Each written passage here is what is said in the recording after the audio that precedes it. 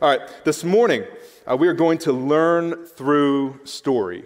And so we're going to cover a large overview of the story of Moses, and what we're going to go through in the drama world would be called a tragedy. So if you think Romeo and Juliet, it's going to be called a tragedy. Again, think Romeo and Juliet type story. Before we start, a few things. In drama, there's a few housekeeping rules before we start. So number one, if you have to use the restroom, just wait for intermission, please. Those of you that are joining us online, that might work for you, and none of us would know.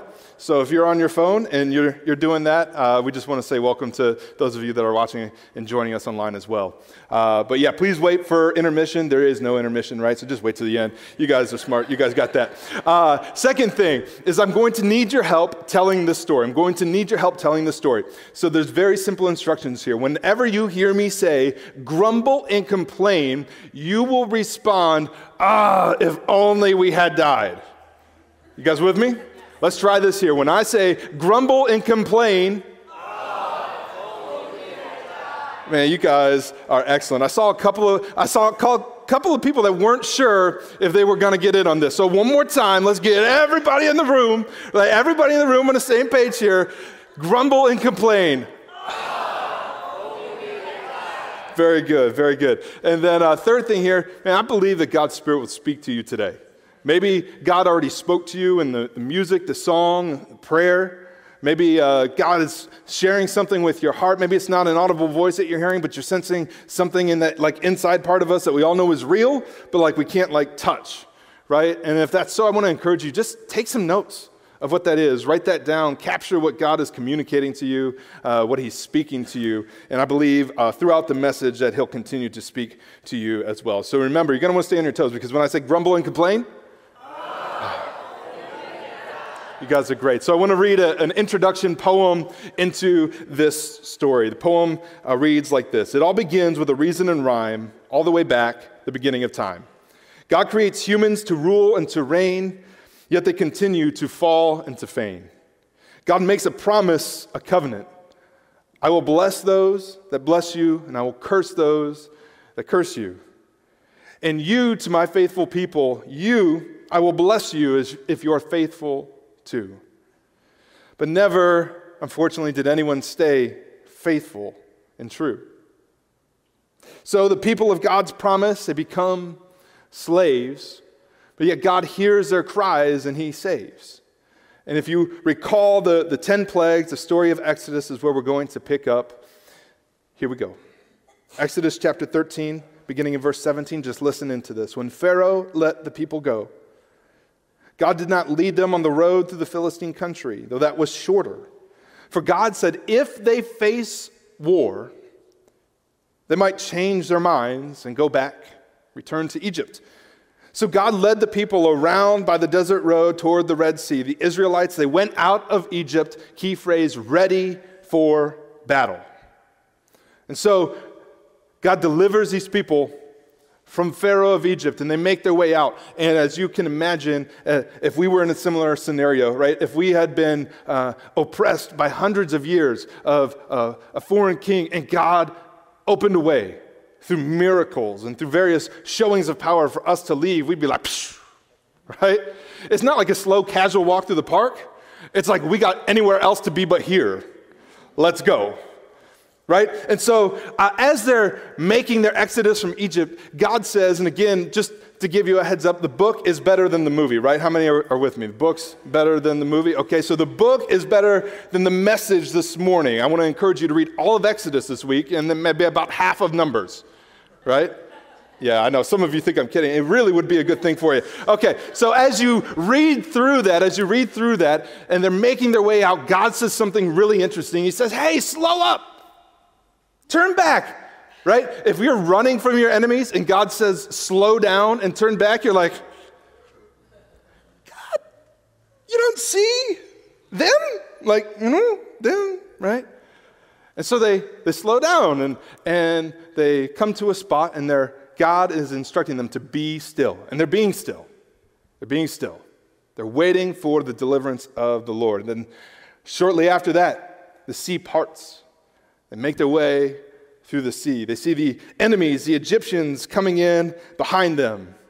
And God closes the waters in on the Egyptians. He frees his people from their enemies.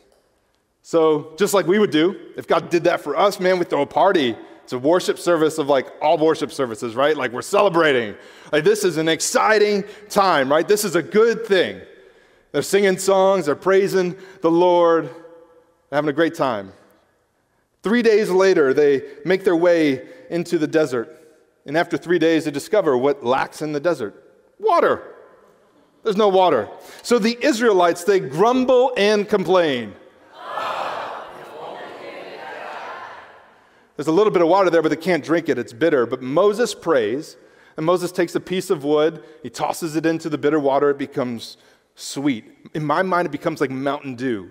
I don't know if that works, but it becomes sweet, and they drink up the water from heaven, and it's so good, right? And so God provides. Exodus 15, starting in verse 26, it was there at Marah that the Lord set before them the following decree as a standard to test their faithfulness to him.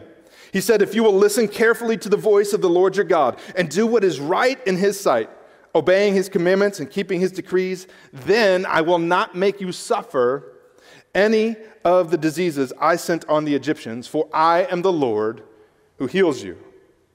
And so they continue to travel from here, but now they discover also in the desert there's no food, right? So the Israelites grumble and complain.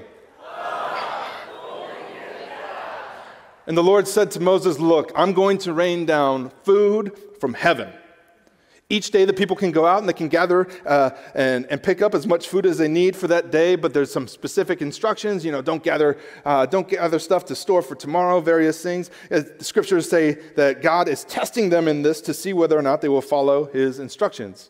As you can probably guess already by now, they don't follow the instructions, right? They just get confused. It's like they didn't understand what God was saying. He's like, don't keep anything for the next day. And they try to keep some for the next day, right? We would do probably the same thing too, right? And then it spoils the next morning.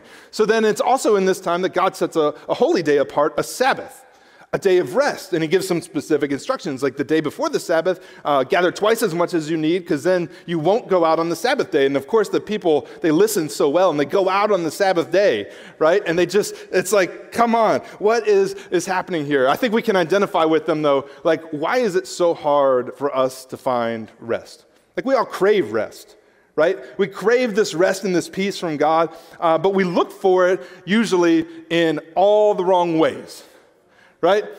We turn on the television to unwind, right? We scroll through Facebook, we pull up video games. Sometimes we turn to other things, alcohol, substance abuse. Whatever it is, we're craving this rest and this peace inside of us that helps us to find our place. But that peace only comes from the Lord. That peace only comes from the Lord. So again, they begin traveling along, and hopefully you think that they've learned their lessons, and they find out once more in the desert, water is really hard to come by, and so they grumble and complain again. Quiet! Right? That's what Moses, quiet! Right? Why are you complaining about me? Why are you testing the Lord? This is what Moses' response is. So Moses cries out to God. The people they're ready to kill me. So God calls back to Moses, they're ready to kill you, throw stones at you, kill you. Hey, Moses, just go out in front. Moses is like, God, you didn't hear me. I said they're ready to kill me, right? God's like, yeah, target practice. Go on out there. So Moses goes out in front of the people, and water comes from the rock. Water comes from the rock. And then they move on to Mount Sinai, and God says, prepare yourselves. Remember, they were prepared for battle. They were prepared for war, but God's giving them instruction here at Mount Sinai. Prepare yourselves for my presence, is what God says. How many of us prepare ourselves for God's presence? We prepare ourselves for so many other things, right? Prepare ourselves for school. We prepare ourselves for work. We prepare ourselves for athletic contests, activities. We prepare ourselves to go out. How many of us prepare ourselves for God's presence? Here's what I want us to begin to catch. We prepare in prayer. We prepare ourselves for God's presence by being in prayer. And so it's here at Mount Sinai that God says, prepare yourselves, and he gives the 10 commandments. The scriptures say this: when the people heard the thunder and the loud blast of the ram's horn, and when they saw the flashes of lightning and the smoke billowing from the mountains, they stood at a distance, trembling with fear. And they said to Moses, hey, Moses, you speak to us and we'll listen, but don't let God speak to us directly because we're going to die. Don't be afraid, Moses answers them, for God has come in this way to test you, so that you fear him, you respect him, and so that it keeps you from sinning. As the people stood in the distance, Moses approached the dark cloud where God was. This is an important point to notice, that God calls his people to listen carefully to his voice, and now the people are trying to silence out God's voice. The people, they don't want the Spirit of God, they want the image of a pastor. They want someone to represent God for them, but they don't really want God himself. It's tragic.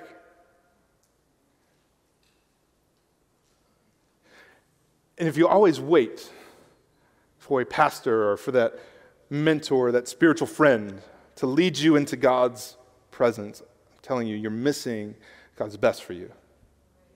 He wants to be with you. He wants to be with you. The people, they don't want to be with God. And you'd think at this point, like of all these things that God has done, you'd think that this was a joke, that the people don't want God. And so what continues to happen at Sinai is Moses receives a bunch of instructions and items from the Lord, and he mediates them to the people. A lot of them kind of expound on more detail, like what is involved with the 10 Commandments. But it ends up taking a while. And day 1, and day 3, and day 5, and day 7, and day 14, and day 21, and it's like 28, 35, 36. Like, where is Moses? Day 37, there's no Moses around. Day 38 goes by, and people are like, we don't know what happened to him. He's dead. He must have died. Certainly, he's dead. So they grow tired of waiting for Moses, and they don't want to meet with God themselves, and they're like, day 39, hey, Aaron, why don't you make us an idol? I don't know what happens, but apparently Aaron decides that's a good idea. I don't know. Maybe they tied him up and held him captive against his will, and they moved everything. I don't know what happened, right? They make this idol. There's this party. There's this craziness happening. But if only they would have been faithful one more day. From day 39 to day 40. See, the picture here is like a honeymoon. So God in the 10 Commandments and in his interaction with these people is setting up like a wedding covenant with them. And it's as if on the honeymoon, the people jump in bed with someone else rather than their marriage partner. The people of Israel, they're jumping in bed with a cow instead of with God. Okay? Yes, this is extremely bizarre, and it's sad. And God's angry, right? Just as we would be if on our honeymoon that there was infidelity, right? God becomes angry. So Moses jumps in, and he does something. He intercedes on the people's behalf. He prays on their behalf. God agrees to not destroy them, although God did say that if they don't listen and if they do all these other things that bad things would come. But God agrees, as Moses prays, to not destroy them. So Moses comes down, he confronts Aaron, and Aaron's like, I don't know. People brought me gold, and we threw it in the fire, and poof, like out came this little baby calf. Like, I don't know what happened. Right? It's like, I'm not sure how that quite works. Exodus 32, verse 30. The next day Moses said to the people, you have committed a terrible sin. But I will go back up to the Lord on the mountain. Perhaps I will be able to obtain forgiveness on your behalf. So Moses returned to the Lord and said, oh, what a terrible sin these people have committed. They've made gods of gold for themselves. But now, if you will only forgive their sin, but if not, erase my name, Moses prays, from the record that you have written. But the Lord replied to Moses, no, I will erase the name of everyone who has sinned against me. Now go, lead the people to the place I told you about. Look, my angel will lead the way before you, and when I come to call the people to account, certainly I will hold them responsible for their sins. Verse 35, then the Lord sent a great plague upon the people because they had worshipped the calf Aaron made. So plagues come, people die, judgment for idolatry happens, people die. I mean, it seems really harsh. It does. Like we read it and we go, huh.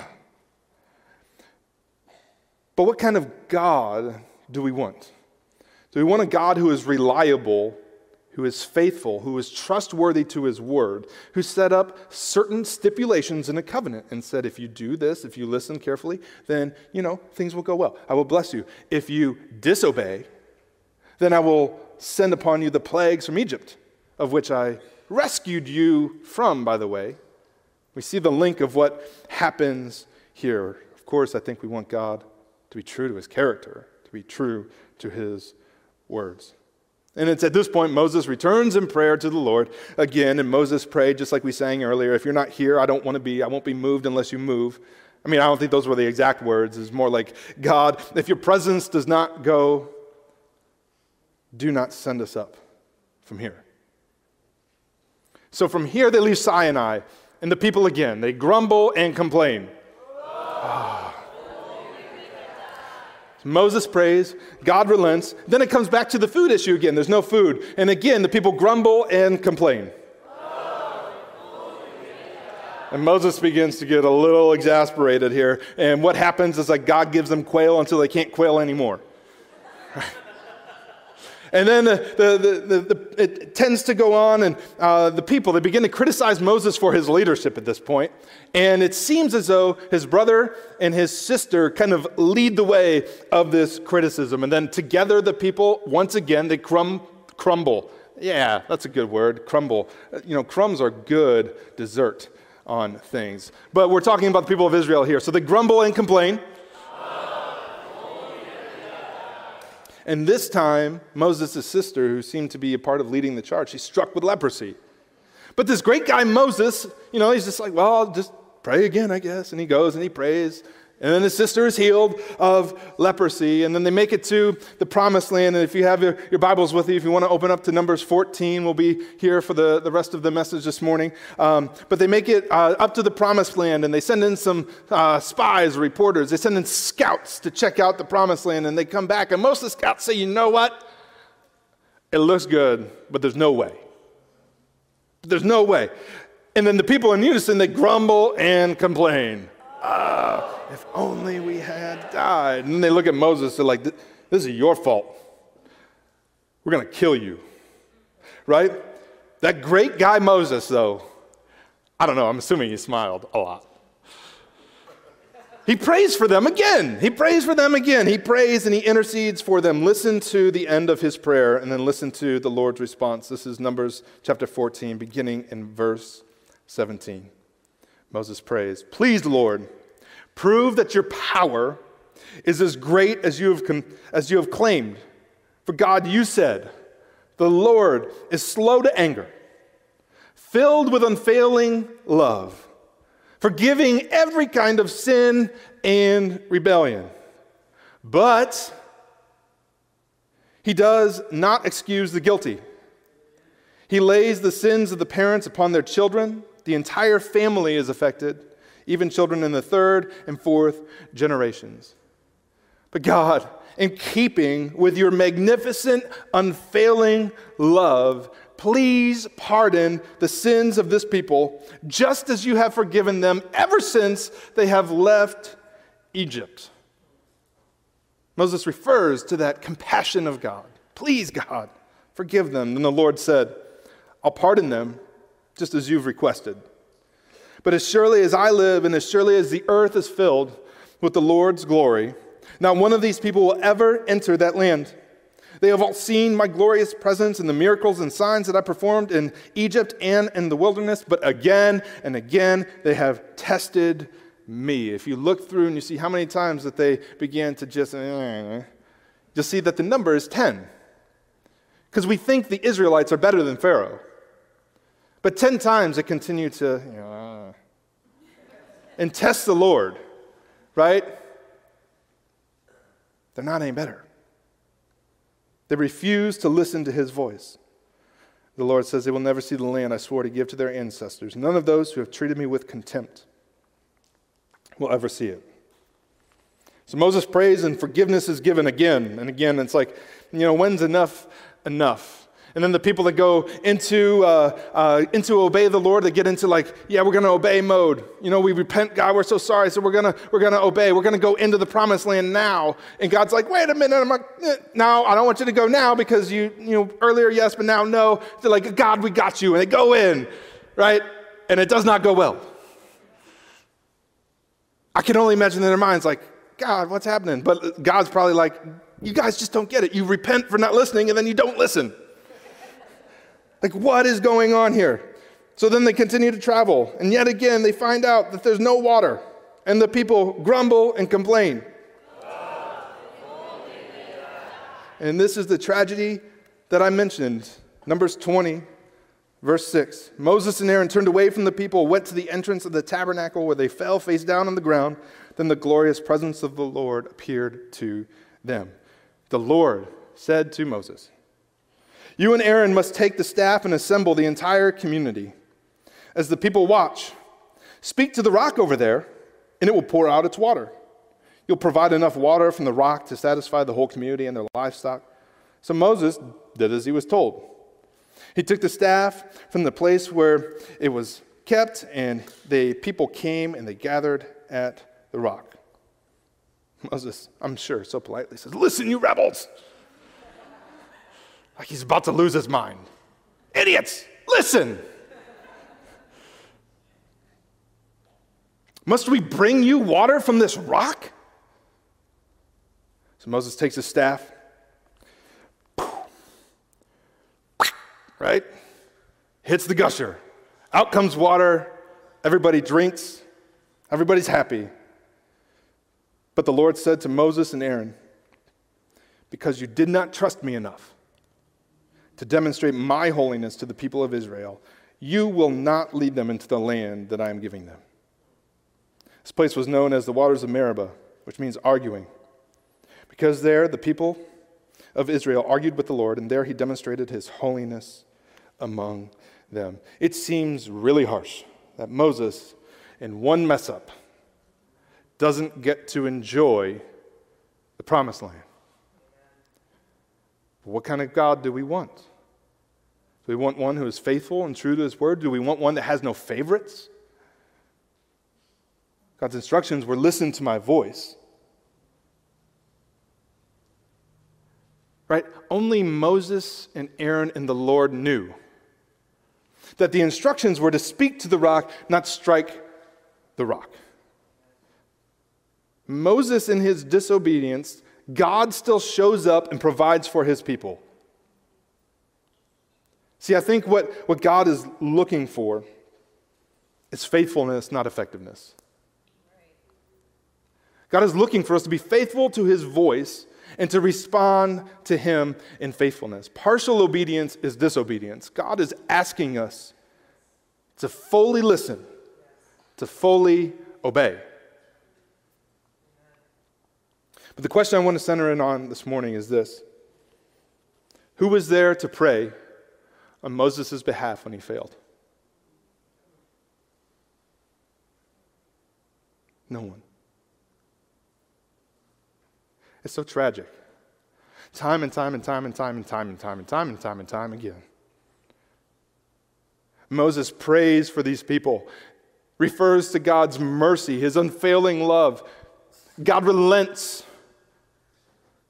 And God forgives. But then Moses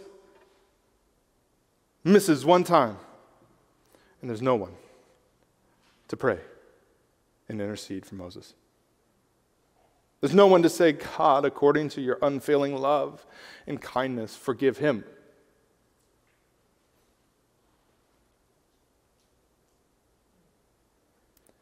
There's one who always was, who always is, who always will be perfectly faithful to the Lord.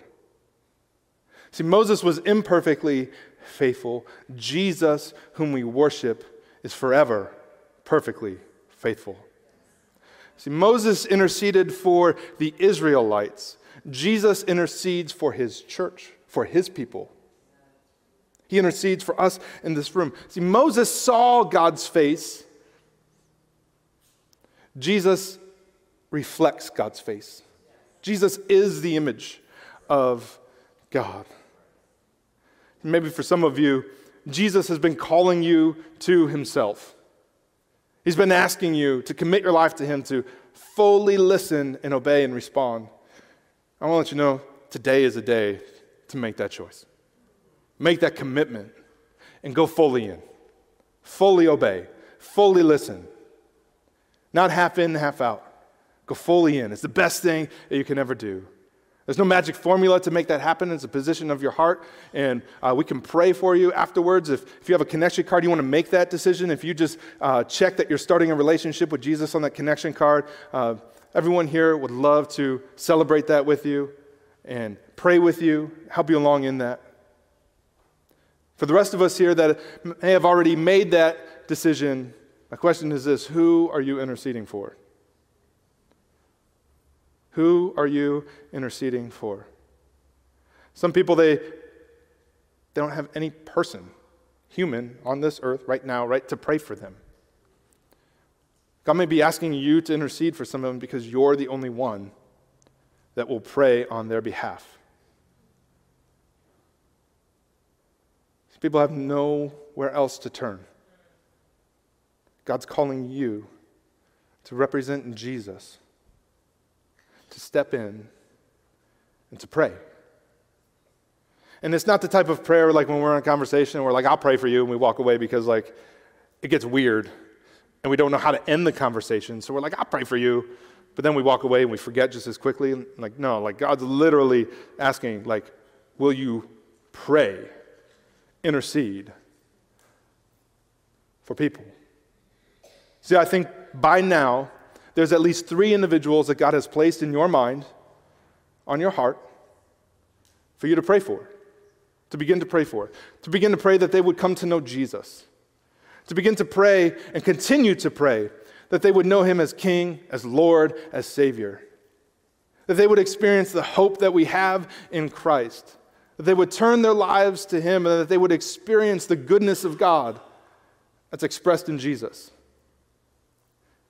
If he's revealed some people to you, I want to encourage you, write them down, pick up your phone right now, open up the Notes app, put their names in, whatever you got to do to remember those 3 names. Because I'm going to ask that this week that you pray for those 3 names, that you intercede for 3 people to come to know Jesus, to be faithful to him.